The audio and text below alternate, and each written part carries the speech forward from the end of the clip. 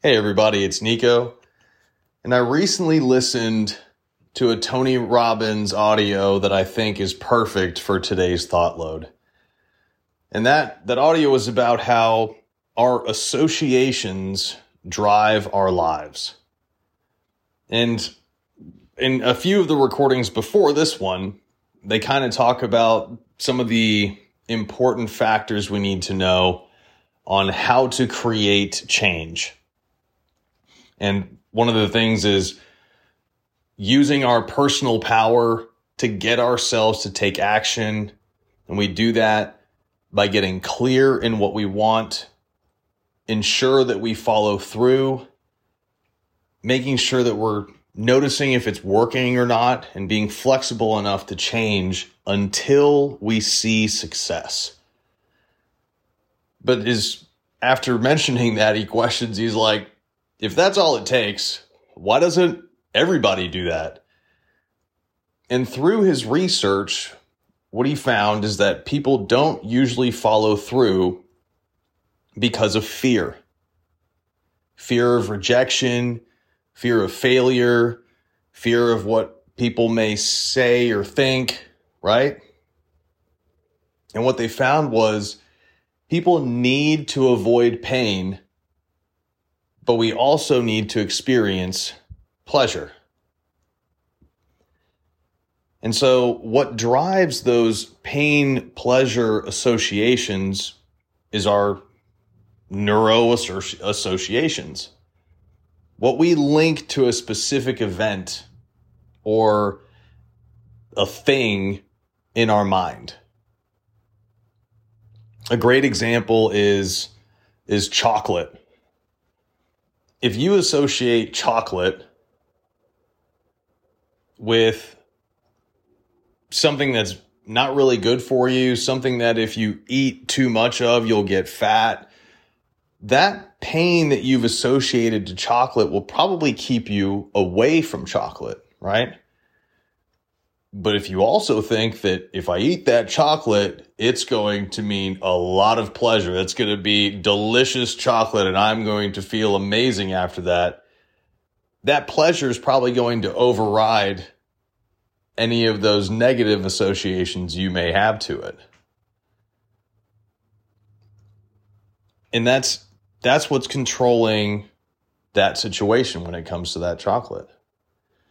Now, it can go in a really weird way sometimes too when it comes to our associations. The example that Tony gives is if growing up, you learn that when somebody smacks you, it means that they love you. Later on in life, you will literally get pleasure from someone smacking you in the future. I mean, like, it's true, and I can't believe that it's true. And the same thing when it comes to stuff like dieting. If you think that dieting means extreme pleasure, that you're going to be fit, healthy, and be able to do the things you want to do in life, you're probably going to go for that diet, whatever that means for you. But if you associate dieting with pain, do you think you're going to give it your best shot? So if we want to get ourselves to follow through, we've got to change the way we associate to something. So using the chocolate example, if you're the type of person that thinks that your first big association is chocolate's going to give me a lot of pleasure, we not only have to change that to say the pleasure is in not eating, excess quantities of chocolate because I will feel bad, I'll get fat, I'll be unhealthy. You have to change the pleasure side, but you also have to associate eating chocolate, in this example, with extreme pain. Another example that Tony gives is starting a business. A lot of people may not start a business because they associate starting a business with so much risk and too many options and how much money am I going to need, and tons of different questions that usually lead to fear. But if you actually want to start a business, you have to find a way to flip that and think that starting a business would give me extreme pleasure, and not starting a business would lead to extreme pain. Now, I've talked about the rocking chair test before, but that's a great way to look at some of the associations we have, look at what we want to do in life and what we don't. But we also need to be honest with ourselves and speak out loud some of the associations that we have. Sometimes when let's use chocolate as the example again here, if someone's associated a lot of pleasure to chocolate, but then in talking through that thought, they realize like, well, man, I associate pleasure to chocolate because it was always around when I was a kid, and my mom was eating it all the time, and my dad was eating it, and anytime someone came over, they came over with something chocolate related, and I've always loved chocolate. But then you just realize you like it because it was around you all of the time, not necessarily because of what it does for you. And simply hearing that sometimes can change the way we associate to something. Maybe as using the business example, maybe someone associates starting a business with extreme pain because their uncle or their dad or parents or whatever tried to start a business when they were young and they lost everything. And so they think, well, I can't start a business now because when someone I love started a business, they lost everything and I can't lose everything. Yeah, but how many people have started successful businesses? And why can't we model off of those successful people, which is what anyone should do? Those associations that we have to certain events will either push us towards change and towards the person that we want to be, or they will keep us stagnant and just stuck in the moment.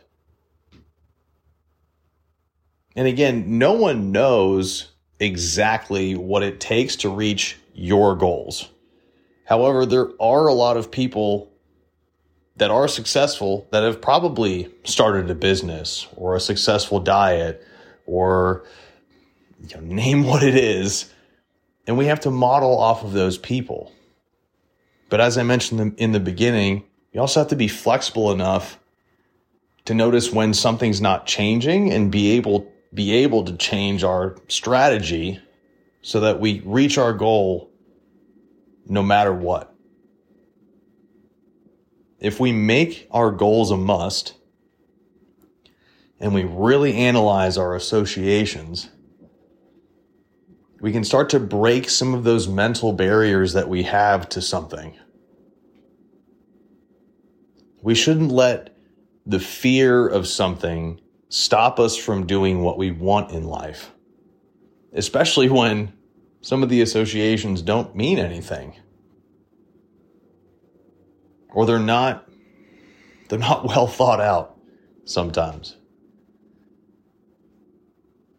I'd urge you to look up anything on associations, these neuro associations, to see what type of plan you can build to make lasting change in your life.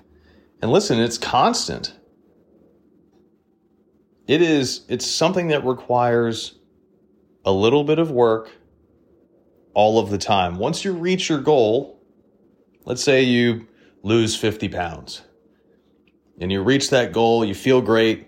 If you don't continue to work on those neuro associations every day or every week or just on a regular basis, you may be likely to get that weight back on in the coming years. And it all boils down to how we think about something, the pain and pleasure we associate to that, and the meaning we associate to it.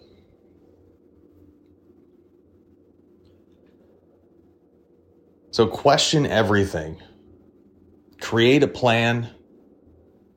Really dive deep into the associations that have created your life and that drive your life. And be honest with yourself with what you may need and what you can let go of, or what you need and what you can change. And also what you're willing to sacrifice. Nothing comes free in life. The term, there's no such thing as a free lunch. That goes the same for our goals, our ambitions, anything we want to change. If there was a light switch that anyone could flip to achieve their goal, I'm pretty sure we would all do it, but that's not how that works. Usually we have to give up something, give up our time, give up the way that we think about something, the way we associate to something, give up old habits. But at the end of that road, or the end of that journey, when you reach your goal, all of that will be worth it. Guys, I hope you liked today's episode. Stay tuned for another thought load on Tuesdays and Thursdays. And I want to leave you with a quote from Tony Robbins that I heard at his conference in 2015, the Unleash the Power Within conference. And he said, if you're not growing, you're dying. Guys, hopefully you have a good week. And as always, begin the duel, win the day.